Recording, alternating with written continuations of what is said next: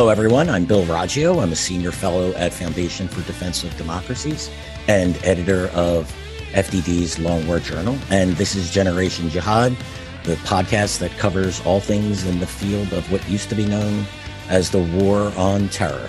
Today, of course, I'm joined by my colleague, friend, and co-host, Caleb Weiss. Caleb is a senior analyst at the Bridgeway Foundation. He's also the co-editor at Long War Journal, and as well as, of course, my co-host is Generation Jihad. Caleb, great talking with you as always. Absolutely. I'm, again, not going to thank you for having me on. This is now my job. That's right. That's right. You are part of the team. Today, we have the pleasure of being joined by two of Caleb's colleagues at the Bridgeway Foundation. Tara Candland, she is the vice president of research at Bridgeway Foundation, and also Ryan O'Farrell. He is a senior analyst at Bridgeway. He's also been on this podcast before. We talked about Mozambique, and he's a contributor to the Long War Journal. Tara, Ryan, thank you for joining Generation Jihad. It's great to have you on. Great to be here. Yeah, great to be back. Yeah, it's always a pleasure. We have a great topic today. The Bridgeway team recently published a groundbreaking report at the George Washington University's program on extremism. The report is called Fatal Transaction, the funding behind the Islamic State's Central Africa province. We're going to get into that. Excellent information. I highly recommend, if you're interested in the Islamic State Central Africa province, that you go ahead and read this report. A lot of excellent information in there. Before we start, Tara, give us who is the Bridgeway Foundation? What do you do? Tell us a little bit about the Bridgeway and yourself.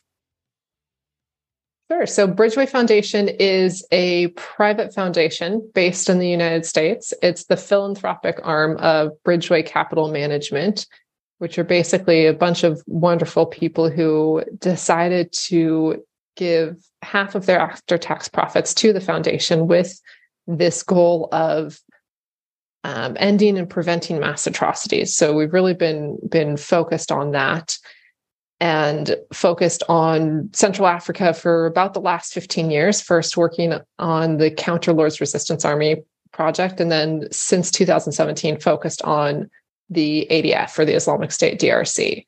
And that's what this project came out of, was this Bridgeway Foundation focus on the ADF. So we've been very fortunate with this kind of anti-financing project to also be funded by the Howard G. Buffett Foundation, who's been very generous in believing in us and helping us on this. So we have those two supporters, and Bridgeway Foundation itself actually has two parts. We have the programming side, which focuses on more promoting defections, de-radicalization, reintegration of the group, and then you have the research and analysis side, and that's the team that you've got on today. It's the three of us. Yeah, it's fascinating work that you do. It's very interesting. This recent report, how long did this report take? Tell us a little bit about the methodology and any other interesting information you can provide before we get into the meat of the actual report. Yeah, this report has been a long time coming. So we found the first evidence that we found the first evidence that we quoted in this report a while ago, which were the Zain transactions. But the main part of the report, which is this Bashir network that goes down from Somalia to South Africa, we found the first evidence for that back actually in March 2020, when one of our colleagues was on the ground for about 24 hours, flew out because COVID was happening. But our research is based on, it's all primary source. So we interview defectors, we interview former collaborators, we interview people who have direct knowledge of what's happening with the group. One of our colleagues was interviewing someone and was given, as part of this interview, a receipt of money that this guy had received. And on the receipt, there was the name and phone number of the sender. And at that point, COVID shut everything down. We couldn't do anything with it. Fast forward to June of 2021, when we started to be able to travel again. And that's when we were able to pick this back up. So over a year later, and we just started with that one receipt and working with some amazing partners on the ground. We're able to, from there, identify who was sending the money, trace it backwards, interview people all along the way, and subsequently get more receipts, more banking information, and push into a couple of other networks. So it's been a long time coming, and part of our reluctance in initially publicizing this was obviously we don't want to do anything to mess up law enforcement. So the first thing, if our goal truly is to prevent and end mass atrocities, the goal is not to publish; it's to let law enforcement do their job. So we wanted to wait for a while until they had time to really wrap up this network that we talk about, and then once that was done, we started working on this paper. So I think this is a good place to jump into like the actual meat of the paper. And I think the first place to start on that, just because, the listeners of this podcast may not be entirely too familiar with the ADF, given its kind of, little understanding in the, geology sphere.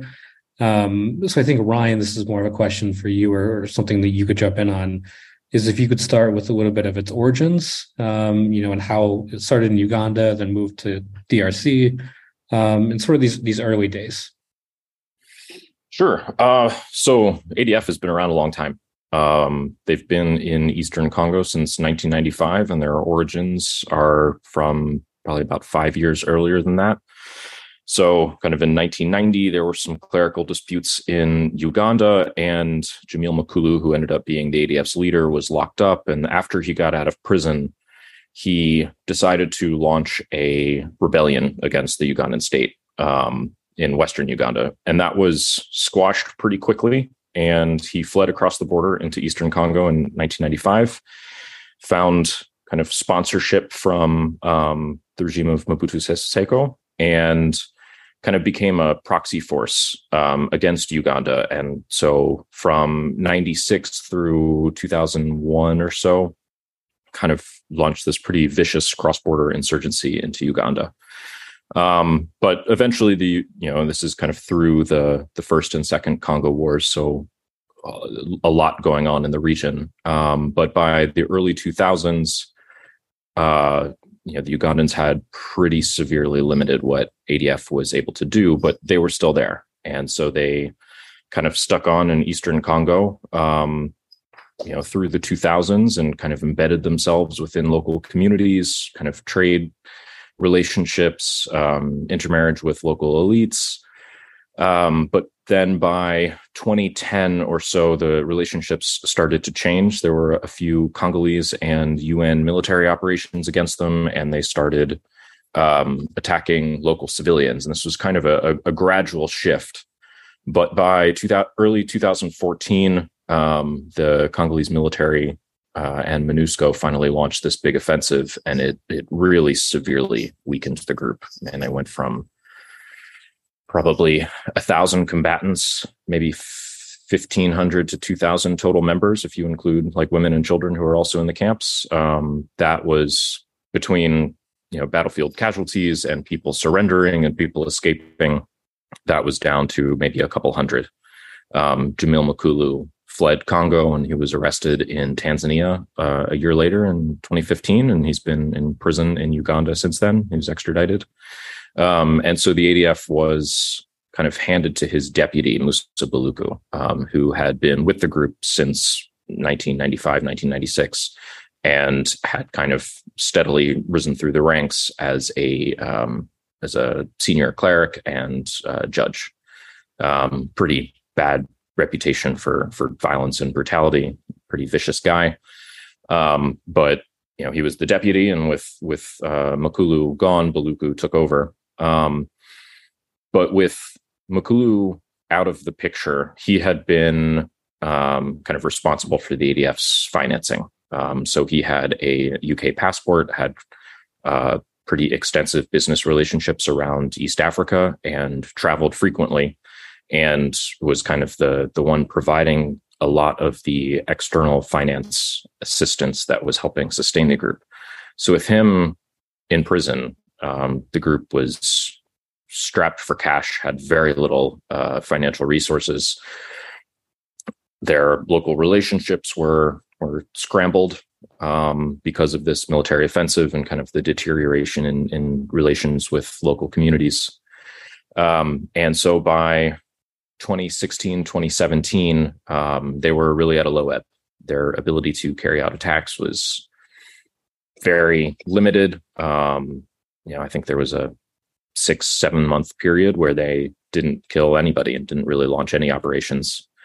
And kind of around that time period is when they start to reach out to kind of other networks in East Africa. And a pretty significant figure in there is a guy named Mehdi Nkulubo. He's a Ugandan man, and he joined ADF in 2016. So kind of in this low ebb. And he basically came with I guess what you would call a more traditional kind of jihadist ideological mindset. So much more global in nature, much more kind of oriented towards, the kind of transnational jihadism of Al-Qaeda and the Islamic State. Pretty engaged on social media, probably radicalized kind of through his social media connections. And so when he joined ADF, he became kind of a central figure in reorienting the ADF's own perspective away from being this kind of parochial Ugandan Islamist movement into a more globally minded one. And so I guess from what we can kind of piece together, these connections started to build over the course of 2016 and 2017. And by October 2017, there were pretty direct communications between the ADF's leadership and the Islamic State. So kind of the most recent group of experts report was able to kind of confirm some of the timeline on this stuff. We had a lot of this information before, but it was a little less certain. But essentially, the ADF pledged allegiance, officially pledged bayah to Islamic State in probably mid to late 2017, and it was formally accepted in October 2017. And almost immediately is when you start to see money move. So that first transfer that Tara mentioned was a month later. Also in October 2017, there were 4 men, I think a Tanzanian, a Kenyan, I can't remember the nationalities of the others, but kind of from around East Africa, all of whom had been living in South Africa, went to Goma to go kind of join ADF as envoys of Islamic State carrying drones. So they were arrested in Goma, and it was kind of several years of them sitting in jail, but it was still a pretty clear indication of, as soon as that pledge was accepted, there were resources made available to the ADF. Just to stop you here to provide a little bit more context of what the ADF was kind of doing behind the scenes of, you also around this period of 2016, 2017 started to see more, global jihadi oriented, media output. So really rudimentary videos kind of mimicking Al-Qaeda, the Islamic State, but not to the same degree or quality. Ryan mentioned this, but in late 2017 is when they first pledged bayah. That's also when the first video sort of hit the Islamic State's supporter networks. There was a video of this Tanzanian member, goes by Jundi, but he, released this video from the jungle, basically calling on people to come join the Islamic State in Congo. And it's really the first time that, a lot of people, even within the Islamic State, ecosystem really saw this group for the first time, or really heard about this group for the first time. And I think that, provides important context for, what was going on behind the scenes. They kind of showed that a little bit to the public with that video at first. But then after that, everything kind of snowballed into what it is now. Yeah, I think, Jundi, who now goes by Abu Akas, and who is most likely the one who is behind that horrific attack last month in Uganda. He's become quite a major player in Congo. He's been a central part of all of this. He was a central part of the connection between the ADF and the Islamic State. He was down in South Africa at the time and in contact with Farhad Humar, with Patrick Modise, with Abadiga. Abadiga was one of the ones that went up to Congo, like Ryan mentioned, one of that group of 4 who went up and was arrested and later released and made it back down to South Africa and has been sanctioned by the US. So there was a a small group of pretty important Islamic State members in South Africa who really were key to the ADF making this connection with the Islamic State. And now Abu Waqas is up there in the jungles in Congo and continuing. Richard, I think we should also explain who Patrick Modise is. Yeah, one of those South Africans, Patrick Modise, ended up going to Syria, and he was kind of the from the ADF to the Islamic State's leadership in Syria. So I believe his wife and one of his children are in Al Hol camp in northeastern Syria, and some of the local reporting in South African media had said that Modise was missing, but this latest GOE report says that he's actually in custody in northeast Syria, which is interesting. I have one quick question. So we knew back in 2017, the ADF pledges to Islamic State. Islamic State accepts it. And yet I think even maybe within the last year is what we've heard arguments that the ADF isn't part of the Islamic State. I know this must be awfully frustrating to you three who have, dealt with this issue, have seen the facts. What is the motivation for that? What my colleague Tom Jocelyn and I and Caleb as well have called disconnect the dots. People have wanted to disconnect the ADF from the Islamic State. Why has that persisted for so long? There are a couple of different ones. I mean, I'm sure we can all talk about different aspects of this. One of the ones that I do want to make sure we mention is there was a difference in the way we were getting our information versus the way a lot of others were getting their information. So a lot of researchers who were reluctant to accept that the ADF was part of the Islamic State were talking mainly to community members. Every once in a while, they'd get access to a defector or a victim. Whereas our methodology is to talk to people who have been in the camps, who have come out of the group, who can tell us what's happening inside the group. And so that's a huge difference in terms of what kind of information you're going to get, because the ADF for so long, like Ryan said, they were part of the Congolese communities. You talk to people who were living in Beni back in 2010, 2007, and they talk about the ADF as this group who would come in on market days, they'd leave their guns at the police station, they'd buy their food, they'd walk back out, they'd chat. They were known. And so this made it very hard for community members when these massacres started. It made it very hard for community members to accept that these people that they knew were the ones who were now brutally killing them. And so there was a big disconnect there with the community members' understanding of how the group was shifting. And that's where a lot of researchers were getting their information versus inside the group, especially with the transition to Buluku's leadership and how extreme he is. The people inside the group were very quick to tell us, no, we're part of the Islamic State. Buluku has issued new orders. We're the ones who are killing. It's a very, very different picture depending on who you're talking to. And so I think it took a little while for what was happening in the group to actually distill down into the understanding of the community members around. There are other reasons, I'm sure, but that's one of the big ones. Thank you.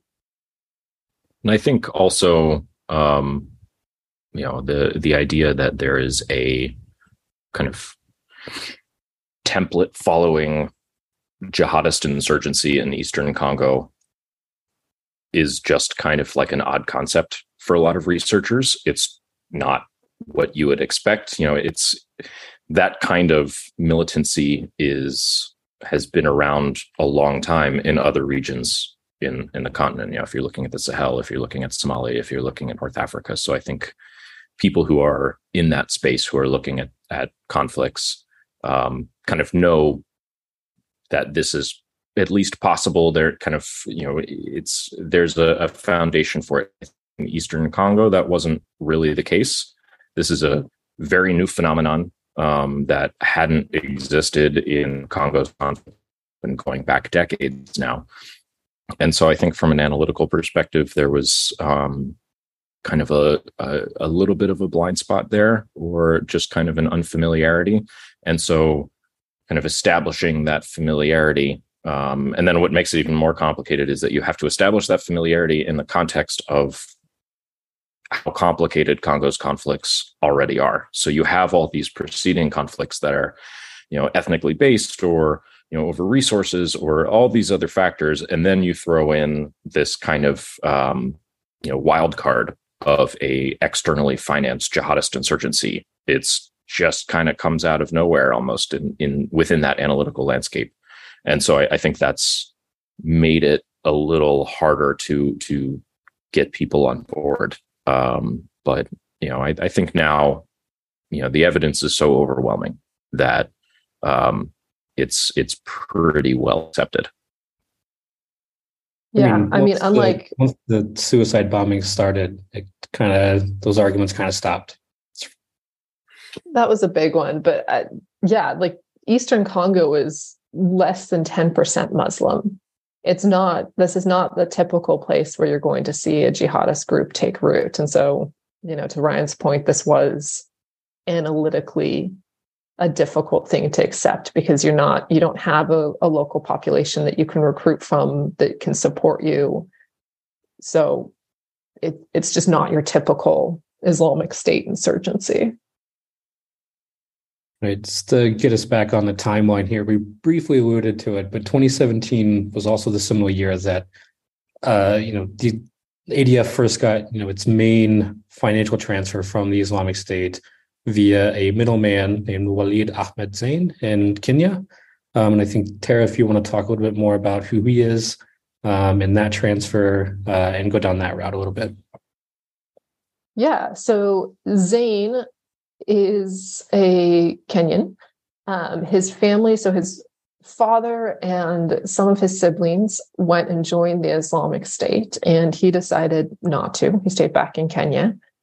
But after a couple of years, his father basically contacted him from Syria and said, hey, why don't you help us at least move money to support the cause from there? And so he worked with, as best we can tell, and this is a strange relationship. So it was the woman who was his father's fiance who was supposed to go to Syria with him, but didn't end up going, Halima. So they worked together to move money on behalf of the Islamic State. And so they would receive the money via a kind of cutout in Turkey from Islamic State, money raised by Islamic State supporters, both in Syria, but also around the world, in Europe, a lot of them. And then they were responsible for distributing the money. And we have receipts that show that $11,000 of that money went to the ADF in November and December of 2017. The U.S. actually sanctioned both of them, Halima and Zain, and said that they moved about $150,000 in this network in I think it was about a year that they were operating. And then the Kenyans found them and arrested them, and they're awaiting trial right now. But so that was the first time that we saw money moving from the Islamic State directly to the ADF. Right. And then, fast forward 2 years, the Islamic State promotes the ADF as an official province, calls it the Islamic State Central Africa Province. In 2020, Musa Baluku kind of rejects the ADF name, says that they are only Central Africa Province now. But let's talk a bit more about the actual paper at hand and what we found with the financing. And one of the main things I think that makes our report stand out is that we found that the way that the ADF was financed by the Islamic State sort of mirrors how the Islamic State's funding mechanisms also changed themselves. So you see, from direct funding, which is where the Islamic State Central actually sends money directly to these affiliates, whether in Libya, Afghanistan, Philippines, into sort of a hybrid period with middlemen, sort of where Zain operated, to now where it's more what we call regionally pooled, which regionally pooled means that there are certain designated areas around the world where certain Islamic State groups are responsible for, and it is them to kind of raise money and pull that money together from these various disparate networks to fund each other or fund other Islamic State affiliates. So that's sort of the progression of the ADF of going from Zain to what they do now. And I think this is kind of a microcosm of the way the Islamic State works in general, with how these money making mechanisms that's going into the ADS coffers are sort of regionally directed elsewhere. So Ryan, if you could talk us a little bit about these regional offices, and the General Directorate of Provinces, sort of how that works and what that looks like in our context. Yeah, sure. So, we've kind of talked a lot about the ADF's internal transformation, but as it was moving towards joining the Islamic State, it was kind of an interesting time, because from the other side of this relationship, the Islamic State was also going through a lot of pretty major shifts, coming under severe military pressure in Iraq and Syria. It had been losing most of its kind of the territory it controlled as its territorial caliphate. Losing Mosul, losing a lot of the big cities in Iraq, losing access to oil fields in eastern Syria. And so kind of in this 2017 to 2019 period, the Islamic State lost all of its directly controlled territory, finally lost it in March 2019, only a month prior to the ADF's kind of coming out party as the Central Africa province. And so kind of in that transition, Islamic State went from being one of the most well-financed terrorist organizations ever. Some of those estimates are over $1 billion, raised through oil sales and extortion and kind of looting central bank branches in Iraq. And those huge financial resources, they no longer had access to them, and their ability to launder them back out to its kind of far-flung provinces was pretty limited. So while in 2014, 2015, they could kind of, when other jihadist insurgencies around the world pledged allegiance and were accepted as provinces, Islamic State could kind of shower them with hundreds of thousands or millions of dollars. That was no longer possible. They either just didn't have the money, or they needed that to bankroll kind of the remaining insurgency, fund fighters, fund their families. There's tens of thousands of Islamic State kind of personnel and dependents in detention and in IDP camps in Iraq and Syria. So there was a pretty huge kind of constraint on their ability to directly finance their provinces abroad. And as that was happening is when the ADF was joining. And so the ADF, I think, kind of gives an interesting, as that relationship was building and as we're kind of getting our eyes on the financial relationship, it gives an interesting window into that kind of transition period. And so, ADF enters in this hybrid period in the middle where some of the money was probably directly coming from the Islamic State, but as Tara mentioned, other money was raised by supporters, in Europe and kind of pooled together and then moved. And at that time, it seemed somewhat ad hoc. They're kind of coordinating with each other and trying to move money around from all these different places, but it wasn't particularly institutionalized.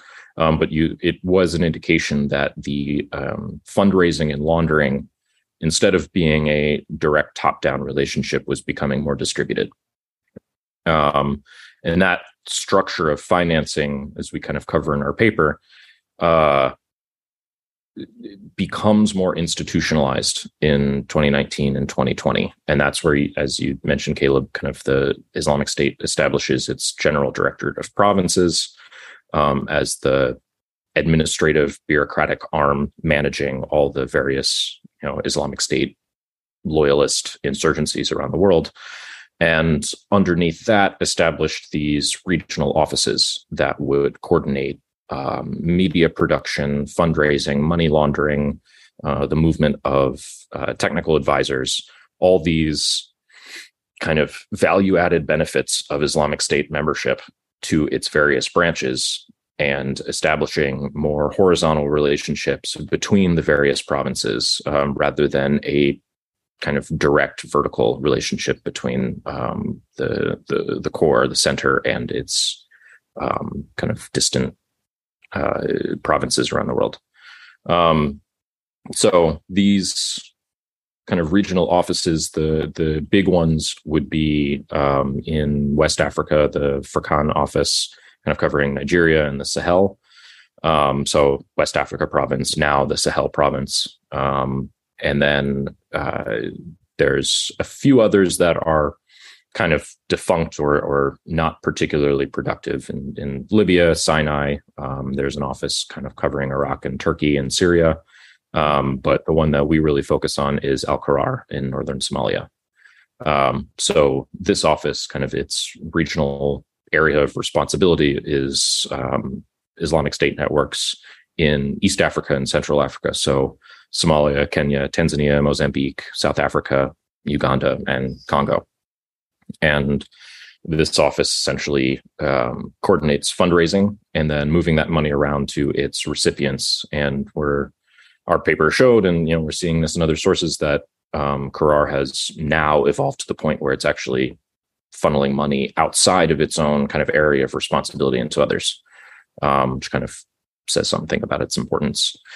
And just on that point, real quick, I think that's a solid argument to make that, with Al-Qarar kind of playing this outsized importance outside its designated AO, it kind of seems like the Islamic State is transitioning its, general directorate of provinces to be more like, Al-Qaeda's MO of this globally dispersed middle management or senior leadership, as Bill can definitely talk to. Of, Al-Qaeda learned from the drone campaign in Pakistan that you're going to have to move leaders around to, actually organize a global network.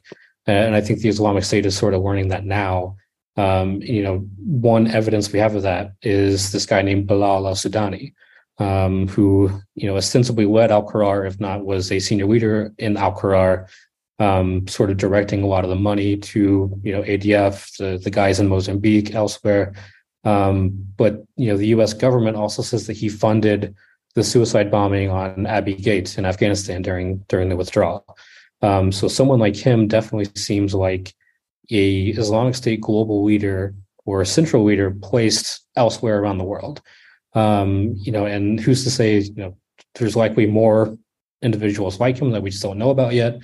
But it seems like these regional offices are just a way for them to globalize this middle management structure, more akin to what Al-Qaeda learned. Sorry to interrupt you, but I think it's just an important point to contextualize not only like what the Islamic State did then, but also like kind of where they're heading in the future. Yeah, and I'm going to add to that really quickly. I agree with your point, Ryan, that you made about, that shows the importance of Al-Qarar. I'll use Al-Qaeda as an example, as its branches or affiliates or whatever you want to call them, as they've ebbed and flowed, different ones over times have gained more importance. So I think the best one to look at is Al-Qaeda in the Arabian Peninsula in the early 2010s up until mid to late 2010s. It was a key hub for Al-Qaeda, moving funds. Nasser al-Wahishi, who was Osama bin Laden's aide de camp, he was Al-Qaeda's general manager. He was also the head of AQAP. And as that's, as the insurgency and Al-Qaeda in the Arabian Peninsula's fortunes are receding at the moment. Again, it's a come and go.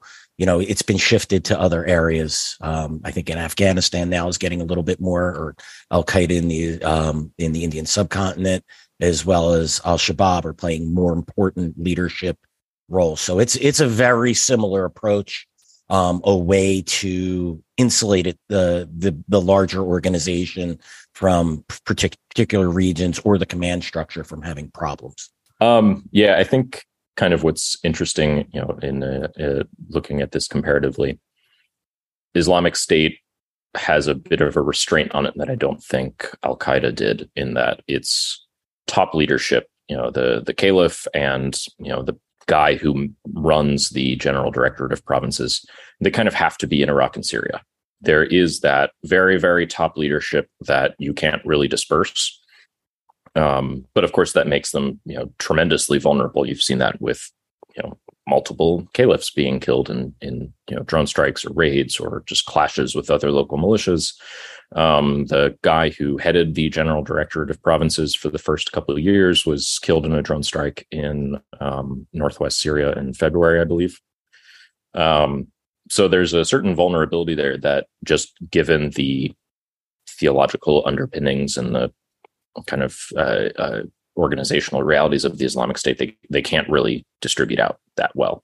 So by establishing these regional offices, you create this level of middle management that can essentially operate autonomously and collaboratively. And so within this constraint of not being able to move out that central leadership, they can still do their jobs and they can still move money and they can still collaborate. And we mentioned this in the paper, and that there's these leaked documents came out, by a Al-Qaeda guy, I believe, who was kind of defecting from the Islamic State back to Al-Qaeda, and he started leaking all these docs.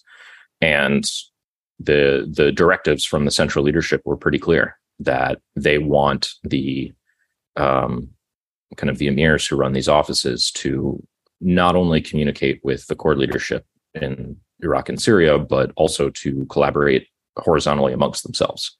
So provincial walis should talk to the regional office emirs. The regional office emirs should talk to each other. They should move money laterally between each other rather than just up and down.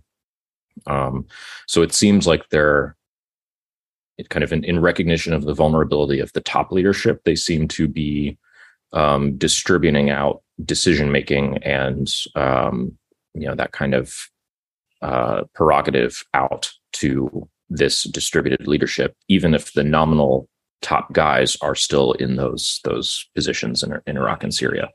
So it's slightly different than Al-Qaeda's organizational model that kind of doesn't have that core leadership in one place always. But on a practical level, I think it kind of comes out to the same place. Right. So Tara, you mentioned this, tangentially earlier about, us documenting the Bashir network. Why don't you give us the rundown of, what we actually documented, what we were able to find, what that network looks like, where does it reach into? Just, break that down for us. So this network, we call it the Bashir Network, which is the name of the Somali refugee who was in South Africa, who is helping to distribute the money. We also call it the Hero Network in our paper because Bashir started Hero Trading Company in South Africa. It had an office in Mogadishu, and it was that connection that allowed the transfer between IS Somalia and South Africa. So the money was being raised in IS Somalia. It was being passed over to this guy, Abdirazak, in Mogadishu, who worked for Hero and who has subsequently been arrested and convicted by the Somali authorities for his role in moving money for the Islamic State in Somalia. From there, they used mainly the Hawala networks to get the money down to Johannesburg, where Bashir would receive it, and then working with IS representatives in Johannesburg, it was sent to Nairobi, to a cutout there in Nairobi, and then from there distributed to the actual IS affiliate. So you've got multiple stages that this thing is going through. The Somalis said that Abdirazak moved about 400,000 through the network. We were able to document through receipts and bank records 370,000 of that, so almost there. The major recipient was the ADF, or the Islamic State DRC. They received about 130,000 that we saw moved. But yeah, I mean, the interesting part of it was obviously the complexity, where you're going through so many stops to get to. It ultimately ended up in, Uganda, Kenya, Tanzania, Mozambique, and Dubai, UAE? Yeah, Dubai. Yeah, exactly. So it ended up all across Africa and up into the UAE, but going through all of these steps along the way to try to hide it. And it was a very sophisticated network. I mean, that's one of the problems with these things, obviously, besides the difficulty of tracking hawalas, where you don't always have a physical movement of cash or receipt that you can find.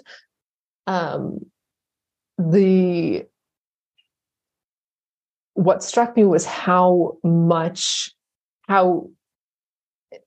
the leadership was involved in all of the details here. So you have Mehdi, this guy who Ryan mentioned before, who was on the phone directing every step of the way up to, the courier who was going to pick it up in Uganda, who was going to meet up with another courier, and neither of them could know each other's names or have each other's contact information. So you're telling one courier, Mehdi is literally calling up a courier and saying, hey, at this date, at this time, wearing a red shirt, you're going to meet another person who's going to be right there wearing a blue shirt, and you're going to hand off the I mean, this was an incredibly well-run network. And they were able to take advantage of the Somali expat community, the Somali refugee community in South Africa and then up in Nairobi to really make this happen. And also take advantage of some of the lax laws. I mean, this is one of the big things that we run into is when you pick up the money, oftentimes you have to show an ID. So you actually have to give your ID or your phone number or something, and that helps in tracing where this money is going. But the sender doesn't have the same requirements. So Bashir was a mobile money operator. The Somali Kenyan that they used in Nairobi to move the money was a mobile money operator. And so they were able to send it using fake names, using obviously fake phone numbers. I mean, some of the phone numbers on these receipts is, +254 123 567. And so it makes it incredibly difficult to actually trace where all of this money is coming from. And it just, we were lucky in that a couple of these receipts did actually have the real names and phone numbers on them, but the majority of them, if you can't find the right ones, you're never going to be able to trace this network. And so it was frankly luck on our part, and like I said before, some really good partners. But it was a well thought out and complicated network, and this is how we're seeing this money moved right now, is from Somalia down to South Africa. They're taking advantage of cash transfers right now, which makes it even more difficult because once it's handed off in cash, you can't really tell where it's going or where it's going to end up. And so it's just actually trying to find these networks and shut them down. I mean, my hat's off to everyone who is doing this as a profession. This is a very challenging job. And I think one of the most interesting things for me, at least, is when we were, finding all of this, that we found evidence of, a safe house in Lusaka, Zambia, where physical transfers of cash were being moved from South Africa back up to Uganda via Lusaka and Tanzania. And I think that's, something that, personally would never expect of this Islamic State safe house in Zambia, of all places, but just another way that they're able to, get around or skirt all these, suspicions and eyes on them. And, I think one caveat that should be made here is that, this is just one financial stream that we were able to actually, have sufficient documentary, evidence or proof to feel confident to actually report on it. Correct me if I'm wrong, Tara, but I think there's, at least two others that we know about. But there's probably more that we've never seen, that are still currently ongoing. And I think that speaks to the real worry here of, this money has real life consequences. Tracing it's one thing, but seeing the actual ramifications of this illicit money going into the coffers of the ADF is another thing. And it's, I think the main worry for us is what this money allows ADF, or, aka ISIS DRC, aka ISCAP, to do in Eastern Congo, and to, an extent in Uganda. I guess this is a question for either of you, really, if you could talk about, sort of the implications that we're seeing on the ground with this money. I'll let Ryan take that. But yeah, I think we need to emphasize how much $130,000 can do in Eastern Congo. These aren't big numbers when you compare them to $1 billion from ISIS in the, back in its day, or Al-Shabaab. You guys would know this better than I do, but I think they raise over $100 million a year. Just an absurd, egregious. Yeah, like these are very small numbers, but in Eastern Congo, this makes a huge difference. And yeah, these are the consequences, like you're saying, Caleb. And if I could jump in there real quick, that's just what we know. I mean, what always scares me is how much is slipping by that we don't have evidence of. No, and exactly. Like I said, these are the things we have receipts for. Yeah. There's at least two other streams that we know about. I mean, when we were looking at this, the timeline on it was September 2019 to October 2021. And we definitely didn't have a full picture of everything happening during that time period. There was tons going on before that. There's been tons going on since then. So, definitely need to emphasize that this should be seen as a minimum, as a floor. And it's the totals are much, much larger. Also want to say, if you compare what the ADF's expenditures might be in terms of how far this money goes, unlike say Al-Shabaab or the Taliban or other groups that are, in many cases needing to use money to maintain civilian relationships, if they're digging wells or they're running schools or they're spending money on an administrative apparatus to kind of establish their emirates or states or what have you. The ADF doesn't have to do that. Their priority is not governance. Their priority is sustaining themselves. So they're using this money to, buy fuel if they need it, buy gum boots, buy food, buy medicine, soap, those basic supplies that allow people to live in their camps way off in the jungle. And so just to kind of emphasize that, the money that they're getting, the sums are quite large and, in a lot of cases are comparable to kind of the monthly or yearly earnings of other insurgencies in Eastern Congo, but they do not have the financial requirements that other jihadist insurgencies have around the world. And so that money travels even further. Right. So let's talk about the actual effect. The paper lays out, a few of, massive expansion of manpower, the, area of operations itself expanding because, the ADF has more money, more resources, and also, the money is facilitating it becoming a regional terrorist actor.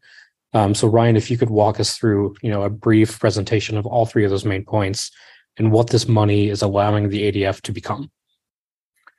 Yeah, sure.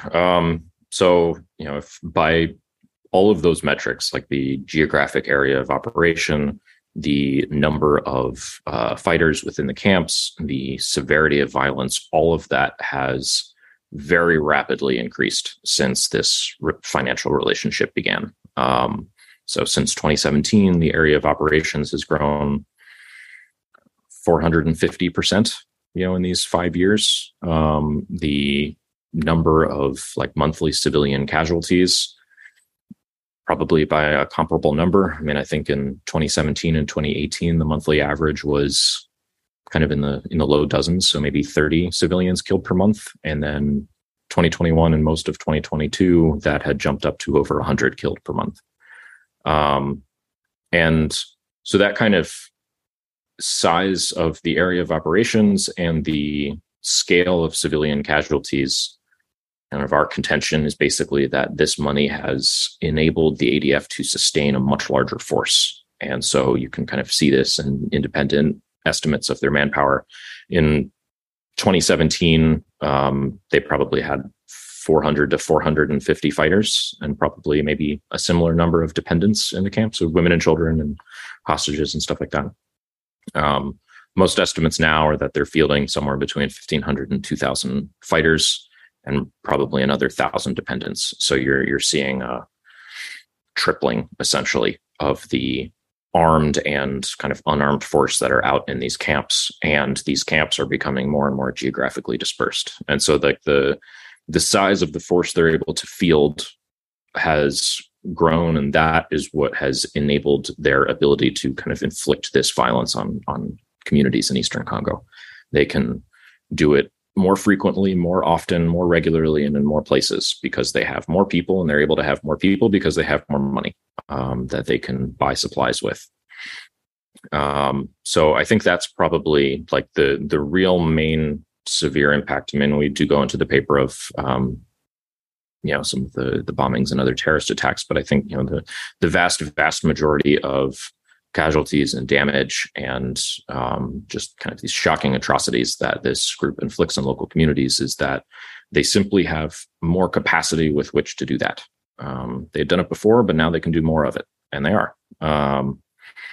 So kind of to walk through basically prior to 2020, the ADF operated in Beni territory, which is kind of the northernmost territory of North Kivu province. Kind of in Congo, you've got provinces, and then you have territories, which are kind of the next administrative level down. And so they had, main camps in kind of the Virunga National Park, which is this really long, skinny national park that runs through most of kind of the eastern side of North Kivu province. And these camps are kind of way off in the bush, and then they come out of the camps to attack kind of nearby villages and mount raids. Starting in 2020, start to see them expand into southern Irumu territory. And Irumu territory is just north of Beni, and it's the southernmost territory of Ituri province, which is north of North Kivu. So they kind of cross that territorial and provincial boundary into Ituri. And basically since then, they've been on a tear of expanding into new areas. So summer 2020 is when they first start to kind of poke and prod in southern Irumu. And then by March 2022, they really made a huge push into Ituri province. And this is kind of on the heels of Uganda's intervention in Congo under Operation Shuja in November 30th, 2021, which kind of followed the bombings in Kampala. They essentially relocated the leadership from the longstanding headquarters camp just prior to it being captured by UPDF, moved the whole leadership into southern Ituri province, and rapidly moved north. I mean, over the space of probably 4 or 5 months, they moved, ballpark figures, probably 150 kilometers in that time period. Geographically, probably doubled their area of operations. So it's likely there was some groundwork done for that, but they were able to move people that quickly in force and have been in these kind of newly entered areas ever since. So we're able to kind of rapidly expand and then entrench. And this is kind of a ways of getting into more remote areas with less security force presence, away from the epicenter of military operations against them. But even then, in the areas where military operations have been most intense, they have kind of kept on. I mean, this is a pretty wily insurgent group. They know what they're doing. So I think, with the money involved, that's enabled this relocation of leadership. It's allowed the kind of establishment of new camps. We've also got reports of supply lines shifting. So before, it was always kind of coming up from the south to the north through Butembo into Beni, or across from Uganda into southern Beni. Now we've got pretty consistent reports of supply lines coming south through Bunia. So they've had enough financial resources to redirect their own supply lines, establish new ones, and this money has fueled that. They've been able to hire people, collaborators, to deliver supplies, to procure supplies, that has allowed them to put down roots in all of these new locations where, in the ADF's 30 years of operation, they've never been before. And so I think that belies kind of the impact of these financial resources, is that they're able to scout, expand, and entrench in places where there are other armed actors, where they've don't have any social roots. They're not building upon previous relationships with local communities from, a couple decades ago. But they've got the money and the manpower to do it. And it's really expanded the scale and scope of their atrocities, and there are hundreds of thousands of civilians in areas that have never been impacted by the ADF before who are now displaced from their homes and seeing their villages burned down. Great. I think, talking about the manpower itself, the ADF has always sort of had, regional foreign fighters from, especially Burundi and some Tanzanians, but especially since it joined the Islamic State, we've also seen a lot of more hardline ideological fighters join the group. These are people who want to join the Islamic State, can't join them elsewhere. So now they're seeing the ADF as this viable option to fight for the Islamic State. And I think that's had also a sizable influence on these operations of more manpower coming in. These are now more ideological fighters. And on the ideological side of what the ADF has been able to do on the ground of, we mentioned this earlier, but the implementation of suicide bombings. This is something that the ADF never did before until they joined the Islamic State. And then in June 2021, they started the suicide bombings after a few months of, desensitizing their members to these operations. So now we've seen suicide bombings in Congo and Uganda. We've seen, urban bombings with IEDs in Congo and Uganda, and attempted plots in Rwanda. Ryan mentioned, suicide bombings in Kampala. Those kind of precipitated the Ugandan intervention in Congo. And I think one thing that should be noted is, Tara mentioned this earlier, there was a deadly, brutal attack in Western Uganda last month that left, I believe the total is now 44 people dead or killed by just, machetes or being shot that the ADF was responsible for. That's a sad reminder of what this funding can do, of allowing the expansion of this violence outside of Congo and, unfortunately on this school where the primary victims were teenagers. I think as, we think about these things, there are a few final thoughts that I think are important to note here. I don't know if this is something, Tara, you want to talk about of, sort of wrapping this up of, despite having said all this, what are some things that, the listeners should know or should be thinking about, as we move forward? Sure. The attack in Uganda was horrific, but unfortunately it's not anything new for people who are following the ADF or following what they do in Congo. And it was particularly heartbreaking because it targeted a school. But, the 44 people who died there were 53 people who were massacred just a few months ago in Congo on March 8th, when the ADF was retaliating against what we believe was the killing of one of their commanders, although his death has not been officially confirmed. But, this is the reality for people who are living on the ground in Congo. This is why we all do what we do, why a lot of people are focused on this, is to stop the killings. And there has been some hope, I guess, from September 2022 until February this year, right before the ADF commander, Feza, was reportedly killed. The ADF fatalities dropped significantly.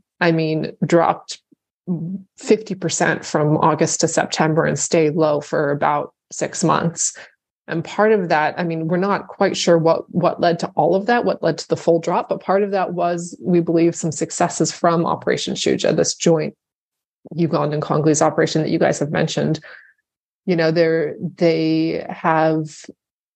think they're starting to hit their stride a little bit, where they've changed how they're operating. They've been a little bit more, I want to say, aggressive about kind of tracking the ADF into the jungle.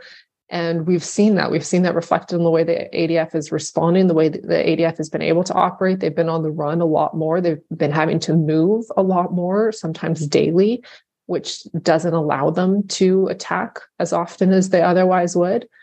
Unfortunately, with the March massacres, the violence has started to go back up, but it does show that there is a way to address this problem. The ADF the ADF still has the capacity to inflict these attacks to kill a lot of people, but there is a way to address the problem, and I think that that's what we need to be focused on. There's obviously not a lot that we can be doing in terms of kinetic operations, but alongside the kinetic operations that the militaries are prosecuting, there are also other ways that we can be helping. I mentioned before that Bridgeway has a programming side, and one of the things that we do is we do defection messaging. So a significant portion of the group doesn't want to be there. Based on all of these interviews that we've done, we've talked to about 200 people at this point over the last couple of years who have come out of the group. And there's a significant portion who don't want to be there. The Congolese are primarily captured and forced into the group. The Ugandans are often tricked into joining. They have family members who call them and say, hey, I have this job for you in Congo, and they have no idea that they're part of the ADF, or they're told that they're going to get an Islamic education or something like that. So there's a lot of people who would surrender if they could, but the consequence of getting caught is that you're going to be beheaded. And the problem is that if you surrender and you don't know how to do it, you don't know that you're going to be able to surrender to the right people, that you're going to be able to survive surrendering, even because, there have unfortunately been times when ADF members who have been trying to surrender have been caught by the local population and killed. And that those videos are shared on social media. They get back into the group. The leadership uses that to convince members that they shouldn't try to surrender because they're only going to be killed if they do. And so, working with local communities, helping them to recognize why they might want to let some of these people who are part of the ADF, who are part of the Islamic State, who are responsible for these killings, why they might want to let them surrender. And then working with the people who do come out to make sure that they have a place to land. The ones who aren't prosecuted, we leave that to the government to decide who's going to be prosecuted. But Uganda has a pretty lenient amnesty law, and Congo is making its own choices there and everything. But there are people who come out who can go back to their homes, they can go back to their communities, and you can help them with de-radicalization, with trauma counseling, with livelihood support, and then feed those stories back into the group to try to help the group help the fighters who want to come out understand that there is another way. And we've seen a lot of success with this. Actually, there's been a spike in defections over the last about 8 months as we've started to work on some of these things. And this is a method that we used when we were working on the Lord's Resistance Army in Central Africa many years ago that was very successful. So, the capacity for violence, it absolutely still exists. And there are many people who, unfortunately, their daily reality is this terror and this fear, but there is hope. And I think that's what we need to focus on as well. Ryan, final thoughts? Yeah, I mean, definitely want to echo what Tara said. And I guess my kind of perspective looking at this group is they've been there so long. They really understand the terrain. The leadership is very experienced. I mean, most of the leaders went there in the 90s and have been operating in the same areas ever since. So as horrendous as they are, you do have to admit that they are competent guerrilla fighters in operating in that terrain. And the harsh reality of that is that, military operation after military operation that's been launched against them has weakened them, has inflicted a lot of casualties on them, but they've always been able to kind of bounce back and regenerate. If that leadership is there and if these financial resources are there. their ability to go out and kidnap people and forcibly recruit them, and their ability to bring in new recruits from around the region. So where the danger there is that, after a while of military operations, the pressure kind of gets lessened, people move to other priorities, and then that cycle starts again. And so I think, where my big takeaway on this paper is that, really need to crack down on the finances, and there needs to be really good regional coordination, considering how regionally based the fundraising and laundering is, and making sure that these networks and sources of money and all these different nodes are, cracked down on in a pretty aggressive and timely way, because it's only through doing that you can make what military successes are achievable stick. That cracking down on those support networks, and that is what will impede the ADF's ability to regenerate itself after military pressure kind of backs off, which inevitably it will. I mean, these can't last forever. So yeah, I think that's, between undercutting their ability to inflict violence and reducing some of the available manpower through things like defections, making sure that they don't have the capacity to bounce back afterwards, I think are the two biggest, main takeaways for me from a policy perspective. Okay. Well, I'm realizing now I should have had you go first so that we could end on a message of hope, but it's still good. We like to end on these depressing notes anyway. So, well, probably a little bit more of a reflection of reality. I know that I'm the bleeding heart of the group. But it's always wonderful to hear that, Tara. Like, a lot of times we get accused of focusing on the kinetic aspect. It's important, just as Ryan outlined, but there's other aspects to this, the de-radicalization, and, again, giving avenues for defection. What you point out there, it's extremely important. It's just not one solution. It's all of these solutions that need to be put together to have a whole of effort against these terror groups. And I think that's something we've really, the U.S. in Afghanistan and Iraq and Somalia and other places really always stayed away from some of these areas because, sometimes you got to deal with religion, and religion can be very icky to us Americans. So, but it is good to hear that aspect of it. And it's something that doesn't get enough attention here on Generation Jihad. So thank you for bringing that perspective.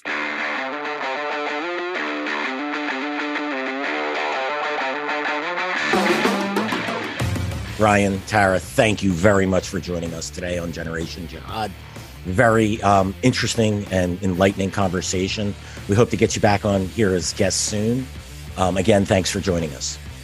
Thanks, everyone, for joining us for today's episode of Generation Jihad. Just a reminder, you can find us on YouTube, Apple, Spotify, and anywhere else you listen to podcasts. Make sure you subscribe and leave us a review, preferably a positive one, only if we earned it. Thanks again. We'll see you all again soon.